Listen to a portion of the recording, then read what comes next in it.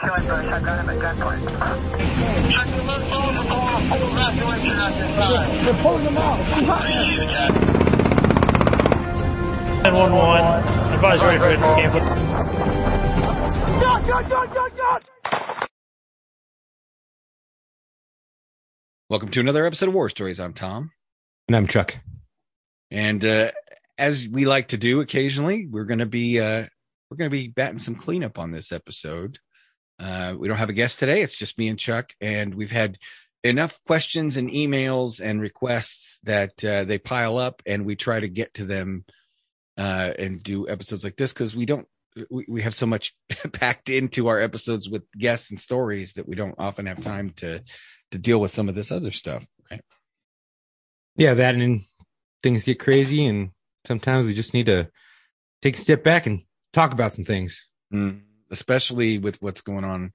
There's some videos going out there we've been asked about. There's an email I got or a DM I got.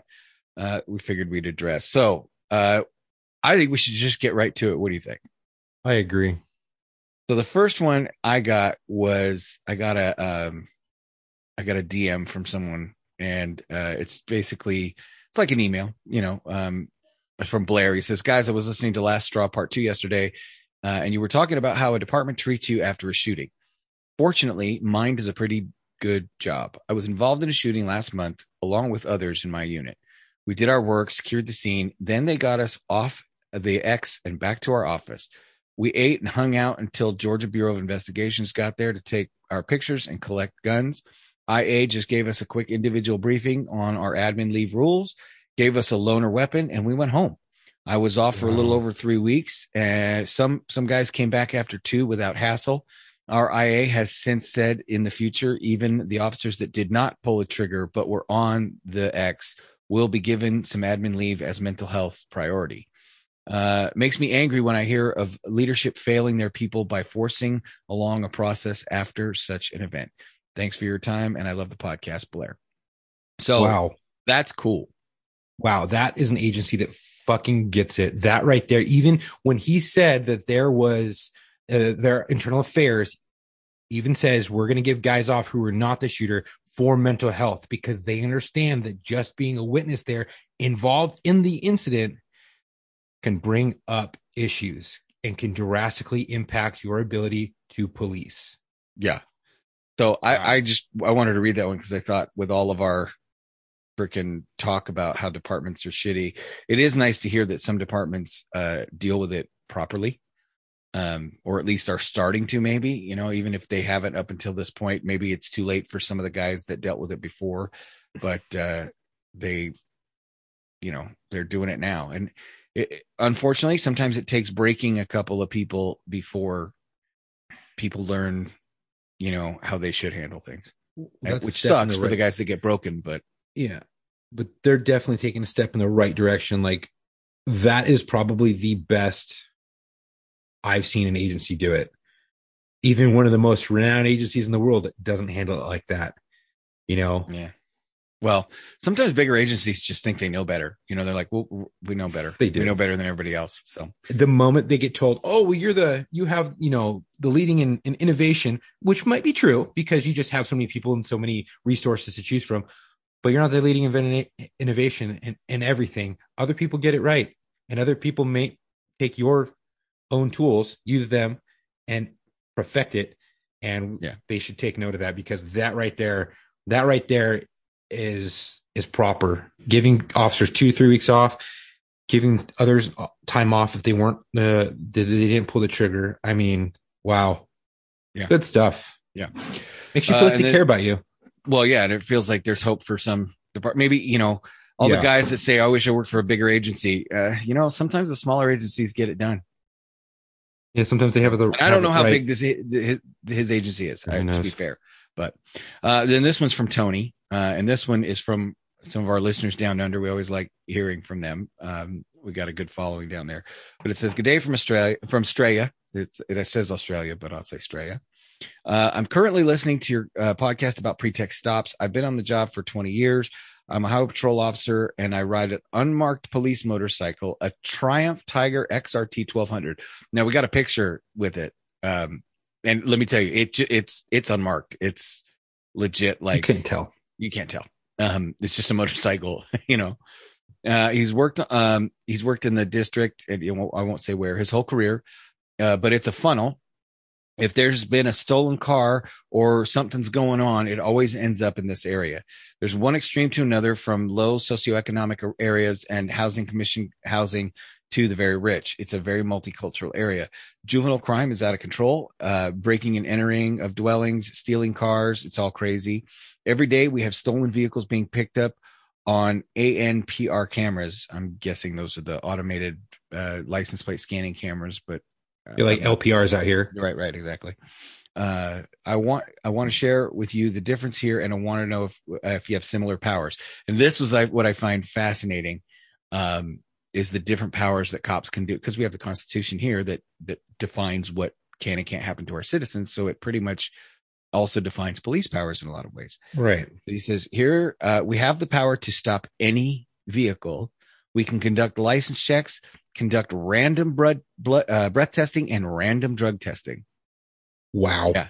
Random breath and drug testing can be conducted anywhere at any time. We just intercept a vehicle anytime we want. This power can be easily used to then conduct roadworthy checks on a vehicle, so that we are then in, and you know what you can find. So, that's we don't need any probable cause to stop a car. No. Fuck. Whoa. Wow. That's right. I don't like that. I mean, like I do, but like I don't. As a cop, that would be amazing. But honestly, like the ability for abuse, is way up there. Is way up there. I would say too much government overreach. However, you can get a lot of criminals off the road. I see both points of it. I don't like some of the points. I do like some, like we just mentioned, but it's like, man, that's a little slippery slope. Yeah. That's wild. It is crazy. Just any car for anything, no probable cause. Just, it is what it is. Like that's insane to me, because it's just such a foreign, but it's like when you hear other countries where you can get arrested for saying something, and we're like, dude, afraid of, First Amendment here, you can say whatever you want. It's also the same thing with the Second Amendment and all that. Look at Vegas. In downtown Vegas. If you spit on the sidewalk or get caught urinating in public, and you're from out of town, and they can articulate the reason why you won't show up to court, they can hold you and to see a judge. So it's over the weekend, it's an infraction or a misdemeanor. They can hold you as long as they can articulate it. So even other states in the U.S. have kind of like weird powers that can really affect your weekend or your life. Yeah. I mean, I don't know. I mean, our freedom to be, freedom against search and seizure, freedom of speech, freedom in our homes, our castle doctrines, all of these things that were ingrained in us. This is how I tell people, when people come here from another country, they appreciate what we have oftentimes so much more than what we do. The people that were born here and raised here, because you don't understand. It's not like this other places. And I've seen all these posts. I've seen the people's holding up the poster. There is nowhere else to run. Like you think about the last great expansion of quote unquote civilization. And I know people are I don't want to get into the native Aboriginal, American Indian, Native American debate, because yes, I do know that people walked across the land bridge and populated the Western Hemisphere before colonial settlers. I'm talking about, though, the actual pre-industrial revolution pushed to literally conquer the western half of North America in the middle to late 1800s. That was it. Like, I guess if you were to push north and try to grab land in Canada, or maybe try to tame Antarctica, but other than like Greenland, Antarctica, and some of northern Canada, there's nowhere else to push. No. We've kind of, there's some places in Africa maybe that But as Sam Kinison said, you don't want to go where the food doesn't grow. I'm kidding. I know food grows in Africa, but if you think about it, everywhere on the planet, pretty much with the exception of Antarctica, has people. We're there. We're like, we've totally, completely infected the whole planet. And this was the last place to run for freedom. And we're it. There's nowhere else. Where are you going to run? And people take for granted everything until it's gone. And then they realize what they lost when it's no longer there. And they're like, no, I want it back. I want it back. I want it back. Yeah. Well, you can't. It's right. Unless you're going to fight for it. And sometimes it's kind of difficult, What's that old expression? You can vote your way into socialism, but you got to shoot your way out. Exactly. Don't take what we have for granted. Protect it. There's a lot of things that I could segue into, to be quite honest, but don't take what you have for granted. Cherish it while it's here, because you won't know what you missed until it's fucking gone. Yeah. And this episode, we should say happy Memorial Day to everybody. This episode is coming out on Memorial Day. That's kind of one of the reasons we figured we'd give, guests the time off. We would just handle this ourselves and talk about some Memorial Day stuff and some emails and messages and stuff like that, because, we just posted a video. Chuck just posted a video today as we're recording this. That is our thoughts on Memorial Day, and our good friend Shannon Book over at Shannon Book Music. Hope some of you guys have listened to his stuff. He posted something, and I'm going to share it here. I'll just read it for those of you who don't actually or aren't able to follow us on social media or don't follow us on social media. But it's essentially some thoughts on Memorial Day and how people treat it that kind of sums up, I want to say how people feel about it, or how you should treat it when it comes to celebrating and saying Happy Memorial Day. But essentially, the idea is that if you're celebrating Memorial Day, the guys that died, don't make anybody feel guilty about barbecuing or celebrating Memorial Day. It is a celebration in a lot of ways, because the people that sacrificed everything just so you could do that very thing. It says, don't be a cockbag and try to make people feel bad about having fun this weekend. Those that are gone are all the homies. They would want us to enjoy ourselves the way they can't. And if they saw you trying to make folks guilty about having a barbecue on a 96, they'd say somebody should yeet your ass down the stairs.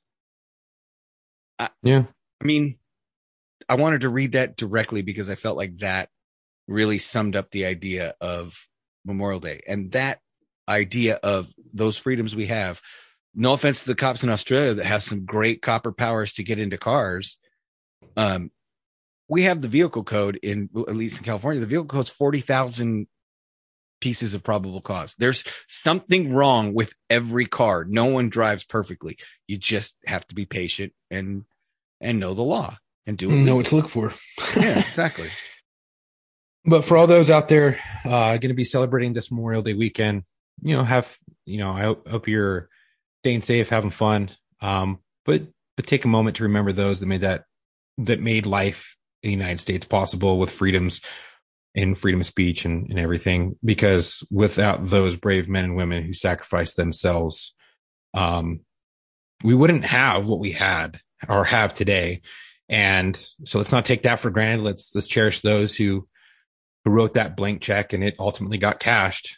Let's remember those brave men and women. And I know that they would, just like Shannon said, they would want us to have a good time, because they'd be doing the same thing.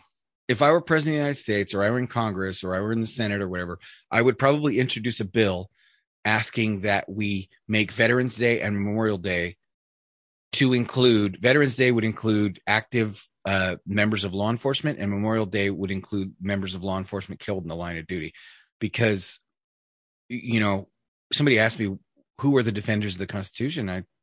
I told them, this was years ago before I became a cop. He was a lieutenant with LAPD, and he says, who are the defenders of the Constitution? I said, well, the U.S. military. He goes, no. I said, what do you mean? He goes, constitutional rights don't apply to foreign powers, and our military doesn't have authority to operate on American soil. Constitutional constitutional rights apply to American citizens. And the people that protect those American citizens' rights are supposed to be police officers. We're supposed to be upholding the values and defending the Constitution here at home. We're not supposed to be, letting the government overstep. We're not supposed to be doing, that's the whole point. And I thought, that's really poignant because he's right. Like soldiers don't deal with the First Amendment, the Second Amendment, the Fourth Amendment, the Fifth Amendment. They swear to defend it against all enemies, foreign and domestic, and not let them come here and kill us and take our freedoms away. But as far as the everyday defense of those freedoms as they pertain to the individual citizens, that's supposed to be law enforcement. We're the ones supposed to be making sure that somebody doesn't trample your rights to say what you need to say in public. Somebody doesn't trample your rights to own a firearm. We're supposed to be making sure we don't illegally search and seize things. We're supposed to do things by the book. We're supposed to, the whole point is that cops are smarter than crooks. We say we only catch the dumb ones because they have to break the rules to get away with it. We can play by the rules and still catch them. I don't know. I thought that was important. So when you guys are out celebrating Memorial Day, just remember there's a lot of sacrifice that went into giving you those freedoms.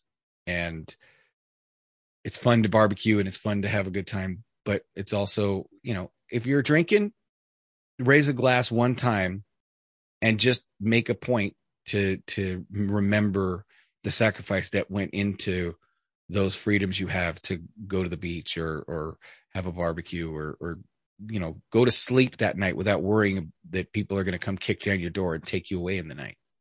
Yeah. Also, don't thank a veteran. This ain't the day for it. This is not it. That'll piss a veteran off, and because they're not dead. Yeah, I've been thanked on this day. I'm like, hey man, appreciate it, but this ain't it. This ain't it, man. This is Memorial Day. This is for all those that lost their lives. So remember, have fun. Remember those who are no longer here, but please don't thank a fucking veteran. This ain't it. All right. Yeah, and you know what? If you're a business and you're trying to, I don't know, something about Memorial Day sales doesn't sit right with me either. Like it's like trying to make money off of those who are gone. I mean, I don't. Maybe if it's alcohol, right? Alcohol and meat. Fuck. Half price tickets to the beach, half price tickets to national parks. Put things on sale. Free that allow six people pack, to do so. Right? Yeah, right. No deals, just free 6-pack and a free rack of ribs or some shit. I don't know, but something. It's whatever, but is what it is. So another message I got was a video, and it was a kind of an investigative report, something similar to like Vice TV or whatever. And it might have even been Vice. I don't know. But it was a black woman, at least I'm assuming she was black. She looked like she was either all black or part black. And she was talking about how she was a journalist in Los Angeles around the time of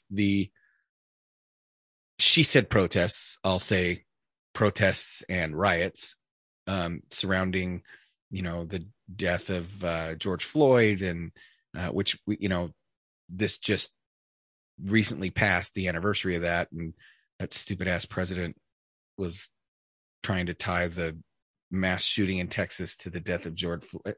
Oh, Barack Obama? Yeah, whatever. That pissed me off so bad. Anyway, I digress. He's a cockbag. But she sent us this message, or he sent us this message about this female investigative journalist, where she had done a report on police gangs and asked us to kind of talk about it a little bit and what we thought. First of all, I'm not aware of any. I've never been made aware of any known case of an actual gang being uncovered in the modern day police era. Maybe pre-prohibition. I wouldn't say gang. Right. However, there was some agents of the FBI embedded into the sheriff's department and the jails and this came out a while ago, and this is probably what it's referring to. No, it's more than that, but go ahead. Oh, is it? There was a group of... It involves that and other things. Right, but there was a group of people in a detention facility that were deputies that were getting tattoos of a certain crew or clique inside of that facility, and had done some shady shit, some fucked up things, and got caught by the feds. And it was a big thing in the newspapers and stuff like that. However, and I don't know too much on it, because I was like, oh, they're going to deal with that. They're the sheriff's department. They're going to whatever. I'd never been a part of it. I've never seen anything like that in my agency. There has been no one that come up to me like, hey man, you want to get this tattoo and be part of our special group when we do X, Y, and Z? No. There's even a show out right now regarding Baltimore. It's called We Own the City. It's called Baltimore, Maryland, BPD, Baltimore Police Department, and where they have the Gun Trace Task Force. I think some of you guys have probably watched it. They have a Gun Trace Task Force and other, plainclothes units that go out, and they take down crooks and criminals and get guns off the street. However, when they find cash, sometimes they line their pockets only. They only report so much back to evidence, and then they keep some of it. And there's this whole show on it. I don't know if I think it might be based on some sort of events that have taken place. I don't know. I'm not going to sit here and be like, oh, there's criminals, there's cops. No. There's just shitty people everywhere. There's shitty doctors, there's shitty pilots, there's shitty people. There's going to be some bad apples in law enforcement. And I can't tell you that as good cops, we do not like bad apples, and we will root them out. And if we see it or it's brought up to us, like, no. That's not right. That's not cool. That doesn't sit right with me.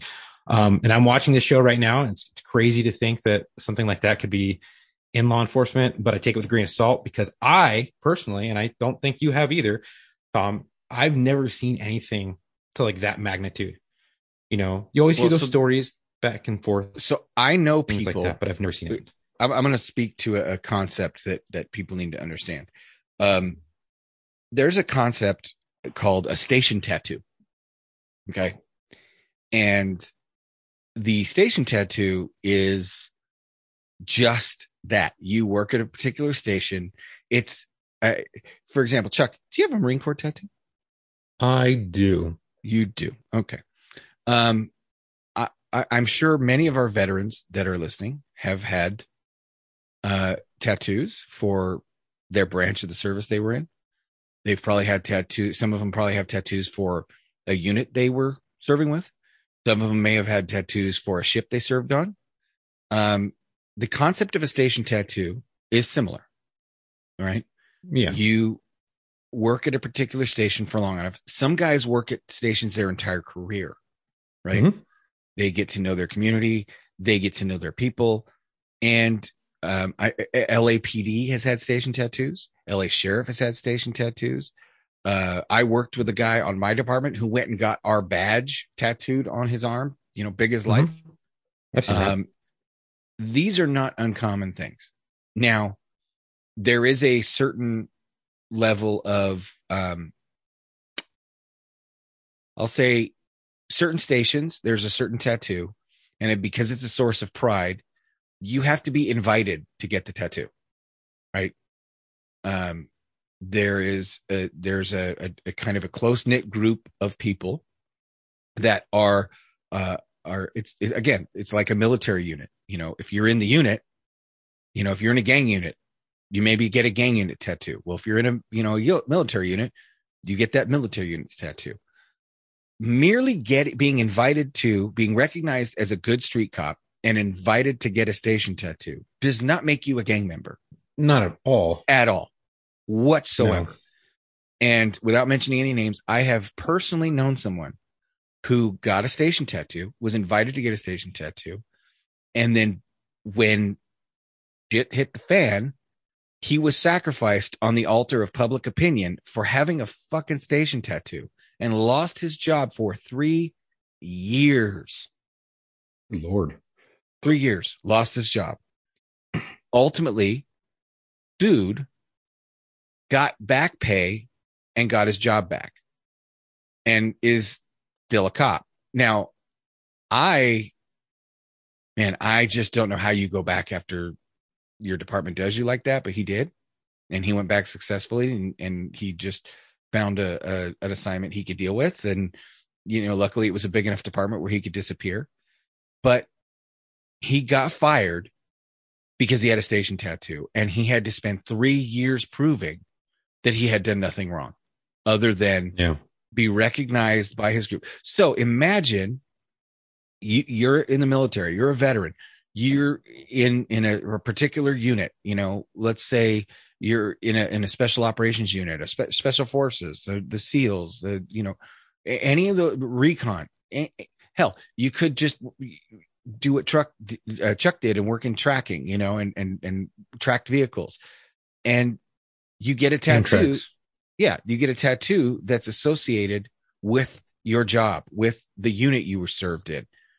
And then that unit ends up having one or two people that go out and do something stupid, right? Or they're assholes who go and commit a crime, or they violate the military code of justice, or they violate the rules of engagement while they're deployed, right?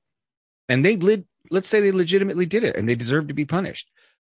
Well, now imagine the military rounding up everybody with that tattoo that those guys have that's in their unit and saying, you guys all have that tattoo. You must be in a gang. You're all fired. You're all dishonorably discharged. That is way different than uncovering corruption by a bunch of deputies in a jail or a bunch of officers out on the street and saying, these are corrupt cops and they need to go. Corrupt cops need to go. Absolutely. For sure. But I've never. The whole idea. I looked it up. Wikipedia actually has a page dedicated to, and I mean, it's Wikipedia, so, whatever. But they have a page dedicated to LA. It says LA Sheriff's Street Gangs, right? And I'm looking up these gangs, and you know what they are? They're stations.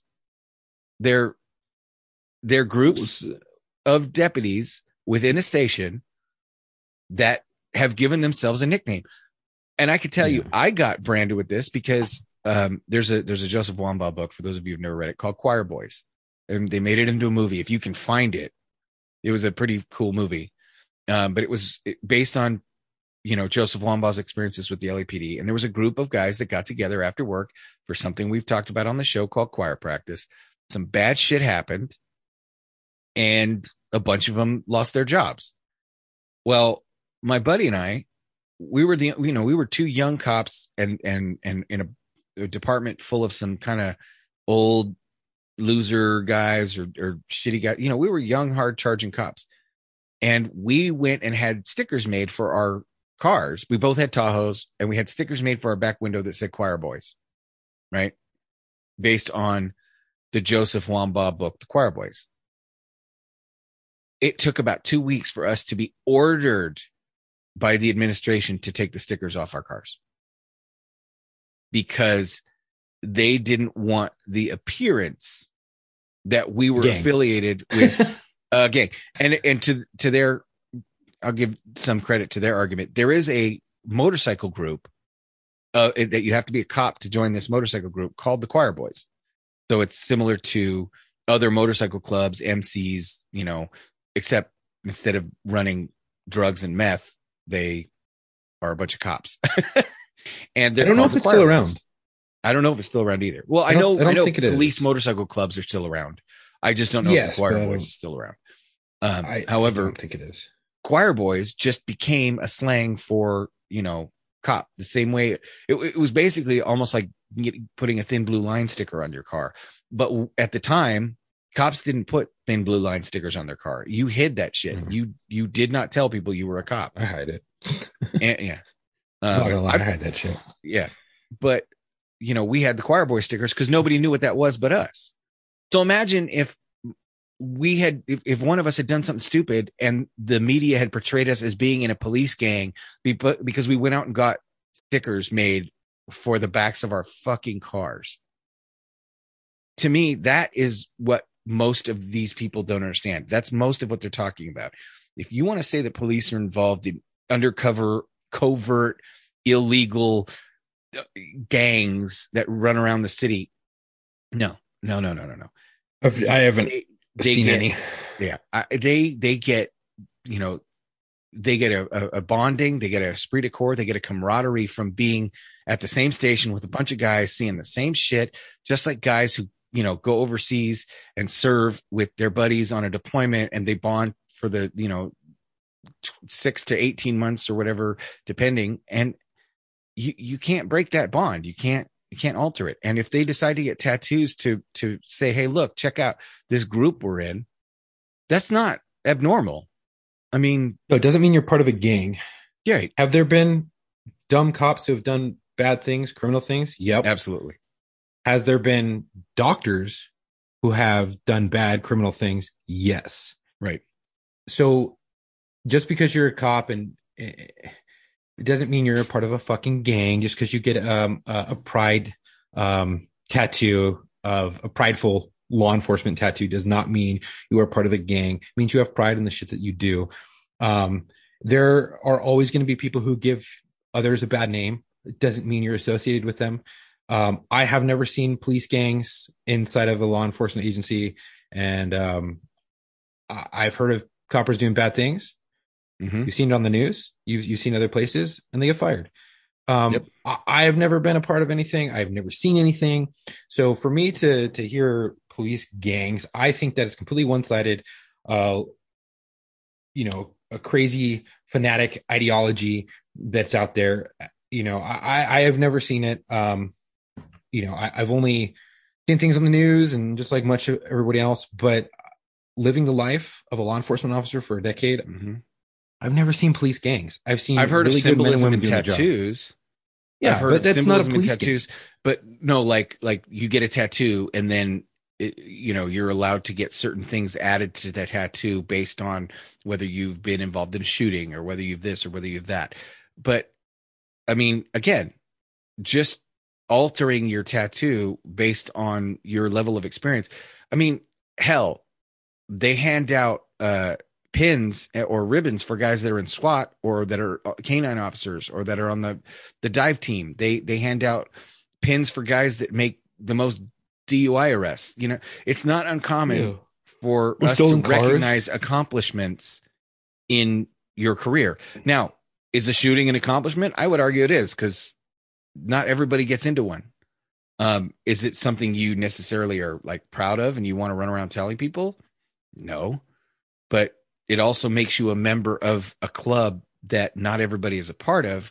And sometimes it's easier to only talk to people that have been there and done that, as this show has proven time and time again. So in kind of gatekeeping that club and making sure that, you know, it's like somebody's running around with stolen valor pretending they were part of a military unit that they weren't a part of, and somebody finds out, they're going to get their ass beat. Right. You know, so the I guess, yes, I know there's a slippery slope where those kinds of identification markers can create an us versus them mentality. But I mean, let's face it, the uniform does that more than anything else. The society, you know, treating cops differently does that more than anything else, way more than any fucking tattoo can, or you know, whether your tattoo has a tick mark on it or a bullet hole on it or a skull on it or whatever it is. So I mean, I guess that is to say that yes, cops do shitty shit just like any other profession, and when they do, they should be gotten rid of, and no tattoo can change that. Now, do I think there's a possibility that cops have taken it too far and created like fight clubs and gangs and all that kind of stuff? Yeah. I just don't think it's as prevalent and rampant as people would like you to believe, because if it were, we would have seen it a lot more. What that article sounds like to me is liberal ideology brought to you by the Defund the Police movement. Right. Backed by probably BLM and things like that, to create a distrust of law enforcement and modern day policing. Right. And I have worked with nothing but solid officers from different agencies. I have never come across it. So I think that it is complete bullshit and it's asinine. Have there been, like we've said, beaten like a dead horse, but have I seen or heard of things that cops have done dumb criminal things? Yes. Just like you have in any other profession. Humans aren't perfect human beings, but all the officers, now I'm talking thousands of officers that I have met and seen, have all strived to do the Lord's work and to be a better part of society and to take the evildoers out of society and put them away behind bars, which is a very honorable job and position to be put in. So I think that whole article is bullshit. I'm going to say it right now, and the more you look on anything on Instagram, Facebook, the internet, you could support any hypothesis you really want. Just go on WebMD when you have a cold. Next thing you know, you're down a rabbit hole. You're like, oh my God, I could have this rare illness. Oh, I'm dying. No, you're just allowing your mind to take over into researching things that align with the way that you're feeling or want them to turn out to be.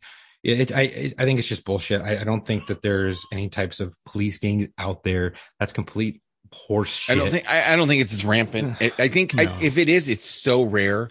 But you know what? I will say this: any group that's entrenched in a small contained unit for any length of time, whether it's narcotics detectives who eventually start stealing money from dope dealers, the way it's happened over the years. I mean, like, not to continue to rag on LA Sheriff's Department, but LA Sheriff's Department had that problem with narcotics detectives that had been together for so long. They became so corrupt. They just started stealing money from drug dealers.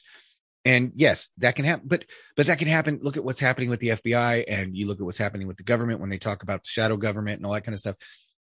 It's a bureaucratic government. It's people that have been doing their jobs for so long that they feel like there's no accountability and they can get away with anything. So it's not just police. It's not just FBI. Look at doctors. Doctors, to bring it back to what Chuck had said, doctors will straight up abuse medications and treat patients like shit and do what some of them will do whatever they want. Does that make every doctor a piece of shit? No. Does it mean that sometimes doctors can kind of buy into their own bullshit and say, well, I'm not being held accountable. I can do whatever I want. I'm a fucking doctor. Yes. But that again happens to anybody. Absolute power corrupts absolutely. Everybody's heard that expression, and anybody in a position of authority who isn't held accountable can end up using that authority and that power wrongfully. So don't, for those of you saying, oh, bullshit, cop gangs exist. We're not saying that they don't exist somewhere on the planet. I'm sure they do. They probably exist in all kinds of places, but not as prevalent. It's not this huge, massive, oh my God, these departments all have these gangs and everybody's forced to join them and this and that and the other thing. No. In hell, the Rampart scandal, if you actually, everybody thinks of the Rampart scandal when they think about police corruption. And if you actually go back and look at the results of the investigation to Rampart, you will find that most of the cops were exonerated. And I believe only 4 of them were punished, and for nothing even remotely like what they were accused of doing. It was all for administrative stuff. And it was because that the piece of shit that accused the cops at Rampart was just that. He was a crooked cop piece of shit who decided to take good cops. Yeah, Rafael Perez. He was an actual gang member. David Mack was an actual gang member. Like, they were in criminal street gangs. So yes, corruption happens everywhere. It happens to everyone. But this idea that Los Angeles is run by let me tell you, if LAPD had gangs, or LA sheriffs had gangs, cop gangs, I think you'd see a lot more violence than anyway. And has there been a group of dipshits? Probably. Yeah. Absolutely. But it's not like what these tabloid clickbait articles are saying. Right. But I think that we've beat this horse probably enough. There is a couple things I do want to touch base on tactically. There was a video floating around that was sent to us regarding a tasing incident. I watched the whole video, posted the whole video. Within 2 minutes, it was taken down for against like for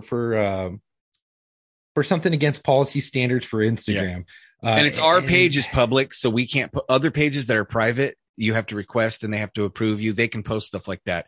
But because our page is public, the standards of what we can post get a little more strict. Right. So basically what it was, for those who maybe didn't see it or didn't see it everywhere else that was all over Instagram and the internet, was basically a group of officers that were going to take down a suspect on a motorcycle. Suspect pulls into a gas station on a bike. Guest starts to pump gas. They go to do a takedown. They take him down. Gas flies out. You hear one of the officers saying, I'm going to tase you. I'm going to tase you. They hit him. Nothing happens, right? They tase him. Okay, we're good. And then one of the officers says, hey, stop the pump. There's gas. Okay. And then the guy goes, stop resisting. Stop fighting. I'm going to tase you again.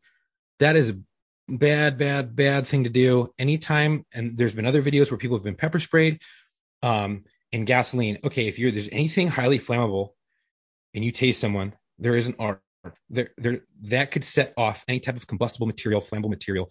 So it's always best to err on the side of caution. If there's any type of flammable material, don't pull out an electrically charged, less than lethal weapon, such as a taser. Don't do it because it has the possibility of setting something on fire or a person. And what happened in the second time the guy got tased, the suspect and the officer got set on fire. Yeah. Basic science. Fuel, right? Oxygen, spark, fire. That's how you get it. Yes. Those are the three things. So gasoline is the fuel. The air is full of oxygen, and a taser provides a spark. Just be aware of your surroundings. Law enforcement officers out there, maybe some agencies don't have policy on tasers where they talk about it in depth at nausea. Or nauseum or whatever, about things that can go wrong when a taser is deployed, when to use it, when not to use it, when to err on the side of caution, when to use the other skills that are in your side of your tool belt, such as hand-to-hand combat, ground combat, things like that. I think in that situation, and this is me Monday morning quarterbacking it, which I hate doing, is I probably would not have tased him if someone had brought out a taser. I'd be like, no, but it is so easy to get involved in tunnel vision where you use your taser because you're ingrained. Hey, use a taser. It works. It doesn't always work, but it's a good tool. Now, I've used taser a bunch of times. It works. Sometimes I can tell you right now, it doesn't always work, and it works. And when it works, it works. But when it doesn't work, you have to be able to transition to something else. I know that there's times where it can't, or maybe your taser battery is dead or something like that, or whatever. However, you got to use some sort of you got to use your other skills, hearing, sight, things like that, your tactics. Hey, this taser is not a good idea to use because we're at a gas pump and there could be fuel on the ground. Let's not use it. Let's go hands on and utilize other takedown techniques. I think that would have been beneficial in this one, because you wouldn't have had something a massive as simple as fireball knowing and what singe your your propellant hairs. is on your pepper spray. Like, is your pepper spray oil based, water based? Is it alcohol based? If it's alcohol based or even oil based, and you spray somebody and you tase them, there is a chance they'll go up in flames, as evidenced by that dude. Their video from the surveillance footage, I watched it. He's in custody. He's been pepper sprayed. Then they tase him, and he gets set on fire. That was in the jail facility. Yeah. I remember the holy crap. He went up like a fucking ball of flames, Christmas tree, tinderbox. Like, god damn.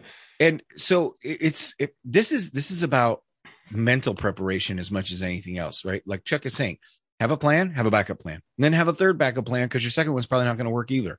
Like, know what your steps are, know what you can and can't do, know what you're armed with. If you have an alcohol based pepper spray, then know that once pepper spray has been deployed, taser is probably not an option. Yeah, and be able to articulate that. Also, I'm going to go one further with a taser. If you're near a body of water, don't use it. Don't electricity and water are not friends. That, but also actually, they're too good incapacitate someone, and they can go in the water and they can suck up water and drown. And next thing you know, you have an in custody death. Not a good idea. Yep. So always be mindful of your tools and your tool belt. Mm-hmm. Know when to use them, when not to use them, when you should err on the side of caution of probably not using it, and be able to articulate the reason why you didn't use it. If your agency is like, well, you had this, why didn't you use it? Well, X, Y, and Z, this is why I didn't use it. Perfect example. I was involved in use of force where the subject was mentally unstable. He was mentally ill. He was going to put him on a hold. He drank a bunch of bleach, about a gallon worth, spilled it all over his body. Because he utilized that bleach, I didn't want to tase him. It's a base. It's acidic. I didn't want to fuck with it. Would it have gone up? Probably not. However, I'm not a scientist. Okay. Nor am I a biologist, as that one lady said. But I was like, you know what? I'm going to use my other tool, my tool belt. I can articulate it. I'll go hands on. Plus, I think it would have been safer because you just drink a bunch of bleach. And you know what? Was able to get the subject in custody and get him to the hospital. And we were okay. I don't know about him, but I was okay. My partner was okay. Mm-hmm. I think that bleach tore him up. However, just know when to use it, when to err on the side of caution. I erred on the side of caution because I didn't want any issues with that. And it's always good to err on the side of caution, but you have to be mindful of the other tools that you can use. And if you're like, well, I don't have great hand-to-hand combat, go learn it. Yeah. Go do some follow-up training. If your agency doesn't teach it, you need to take that upon yourself because it can save your life one day. You know, I love hands-on. Yeah. But don't always be like, oh, I got this tool. Brooks. It's going to work. No, but when it doesn't, what do you have? You have your hands. So there's that. And then there is the other thing that we've been asked to touch on. Yeah. The big elephant in the room. And that happened in Texas. Mm-hmm. And that's where a crazed psychopath killed members of his family and then went to a school and killed a bunch of innocent children and teachers. Now, there's been a lot of things floating around. Why didn't the cops go in? This and that. Things are still coming in. We don't know everything. I will say this, though, and every agency should probably learn active shooter scenarios and situations. I've been involved in an active shooter scenario, and as soon as we got our team together, we went in. There has been policy written on active shooters. There's been a couple big agencies in the country who have written policy on it and have created tactics regarding it. And some of those tactics are as follows. Once you respond to an active shooter call and there is an active shooter inside and you hear gunshots ringing off, as soon as 4 to 5 members, where you can put a fire team and person in the center of the diamond formation as communications is there, you immediately go in towards the sound of gunfire, directly towards the sound of gunfire. Once the shooting stops, you do a slow and methodical search for that suspect, because now you don't know where that suspect is, but you go where the sounds were last heard. Situation versus a kinetic situation. If it's static, Right. There's no shooting, slow down. Right. But if there's shooting, And so aggress the threat. you're right. And we weren't there. We don't know what happened, so we cannot speak to it, but We will be later. Speak to, But- right, is policy regarding active shooter scenarios. You know, we were involved in one in my agency where active shooter happened. We knew it was going to be an active shooter. When we got there, we didn't hear any gunfire or anything like that. But we also only took about maybe 5-10 minutes to gather our teams and immediately start going in for a search where that suspect was last known, and ultimately found suspect had eaten his gun. End of story. We continue to search everything for any outstanding suspects, and we're met with none. And once we declare the scene safe, you know, we handed it over to detectives and things like that. But when that's in your mind, you have an active shooter scenario where you know a suspect is in there, you know he's armed with a gun. Yes, it's okay to be scared. However, gonna have to put that on the back burner because there are lives at stake that you need to protect, you were sworn to protect. Yeah. No one's saying that's the job. No one is saying that cops should. As soon as you pin that badge on, it doesn't mean you give up your life. It doesn't mean you're going to go and commit suicide. Right. What it does mean, though, is that you have the potential. You write a check, a blank check. It could be cashed. Mm-hmm. Doesn't mean you're going to put yourself in a scenario where it's a suicide mission. However, I can only speak for myself. If there was something going on where I knew people were dying and I heard it, I would gather my team and immediately go inside with disregard for my own life, because there are other people's lives in there that need to be saved, that people count on us to do it. And And you don't have to be thankfully, reckless. You don't have to be stupid, but you Right. may have to put be yourself smart in about harm's it. But way. and exactly. No one's saying you got to go and commit suicide. No, you can put yourself in harm's way and be as safe about it as possible and utilize your tactics and skills and techniques. And there was one man who from the Border Patrol who heard it and rushed in. There was a couple other BP agents that went in that I have seen come out. And the one Border Patrol agent had his gear with him. He heard it. He went responded to the school, immediately went in, engaged a suspect, took a round in his head, and he put suspect down. Yeah. And he only got grazed. Thank he God. did a great job. He did a great job. God, and dude. we will be talking about it. I don't want to beat a dead horse about it because we don't know the details. We've Right, heard we the don't know reports. everything. We've heard the rumors. Was there a response immediately? Did people wait? We have no idea. Right now, we're waiting. This podcast wants to be responsible and get the facts. So we'll just leave it at that. Chuck is speaking to a generic policy of you need to take, one of the first active shooters in memory that they would I guess conform to the modern definition. No, I'm talking about going back to the shooter at Texas University who climbed the bell tower. Okay. Charles Lee Whitman. And the way that ended was he was shooting co-eds with a sniper rifle, and cops, a single lone officer or two different officers who didn't know about each other decided they had to go up there and kill this dude. And so they stormed the tower by themselves, not knowing about each other. And that's just, the same thing with the school is, one of the reasons Columbine was so awful is they waited for SWAT. We've been threatening to do that debrief for years. We should probably just do it. But anyway, that's why we'll talk about the whole incident later when we know more. We just want to be responsible and not, there's right now, even the governor of Texas is saying that the information he's been getting is bad info. So, and we saw it change day of. I mean, it was a guy who was being chased by Border Patrol. Now it wasn't a guy who was being chased by Border. We're going to wait until that. As we're coming to the end for this Memorial Day, I wanted to give two special dedications. These are listener requests. One is for a man we have had listening to our show for a long time, and he asked that we dedicate an episode to his U.S. Navy shipmate and brother, Gunner's Mate 3, Heath Eugene Stillwagon, Turret 2, and he served on board the USS Iowa. In Turret 2, he was 22 years old from Pennsylvania. He reported on board the USS Iowa in 1987. He was initially assigned to Turret 3, but had some issues with some of the other guys. So they got him transferred to Turret 2, so it would be a little easier for him. And after they got the fire out in Turret 2, this was the USS Iowa, when the turret exploded and caught fire. He found out that his brother, shipmate Heath, had passed. So we want to dedicate this Memorial Day episode to Heath Eugene Stillwagon. And we also want to dedicate it to, we have another listener dedication.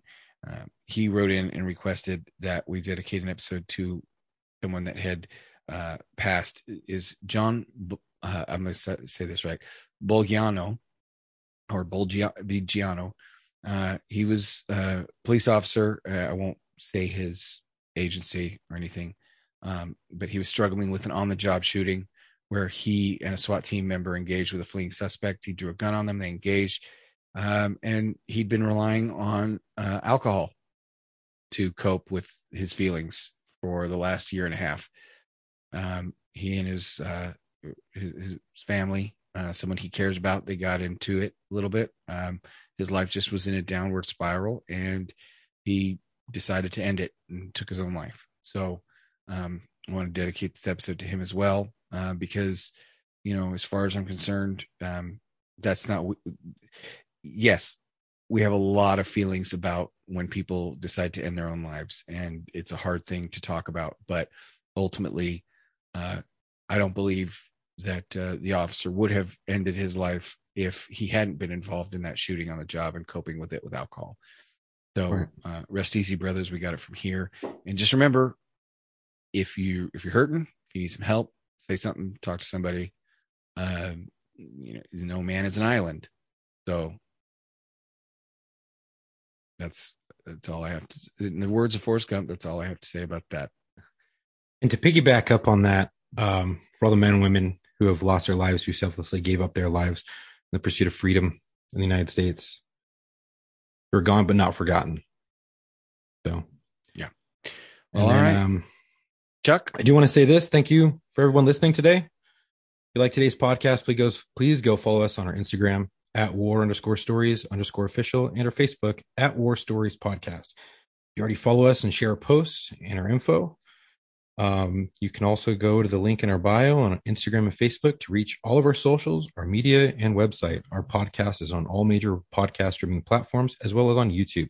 If you want to support us, please go to our website at www.warstoriesofficial.com and grab some gear. We still have some Whoopie hoodies, shirts, patches, and stickers left. We will be doing some summer gear as well.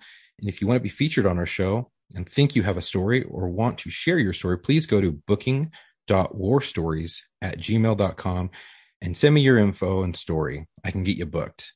We are looking for law enforcement, corrections, dispatchers, fire, medics, and veterans. If you have a friend who you think would be a great fit, let them know about us and give them our booking email. Again, thank you for the support, and stay safe and have a safe memorial. And we may be doing more of these topical episodes because we keep getting asked for us to talk about this kind of stuff. So if you enjoy them and you have topics that you want us to discuss, please continue to send them in. One of the upcoming episodes that we've been asked to do recently is to talk about concealed carry and some of the things to consider. I know Chuck has actually written an article about this, about some of the considerations when you're carrying a gun and the kinds of things you need to think about. So I know I've got some stories to share about. Hell, my first OIS, when I had, the first time I'd ever been involved in a critical incident, the OIS I got involved in, we were plain clothes, and we had to draw from concealed carry in a car, like it was worst case scenario. So my father ingrained in me a lot of stories about concealed carry. We'll be talking about that in an episode coming up. If you have other topics like that you want to get some perspective on, whether it's something that has to do with on duty or off duty, let us know. And until our next episode, come home with your shield or on it.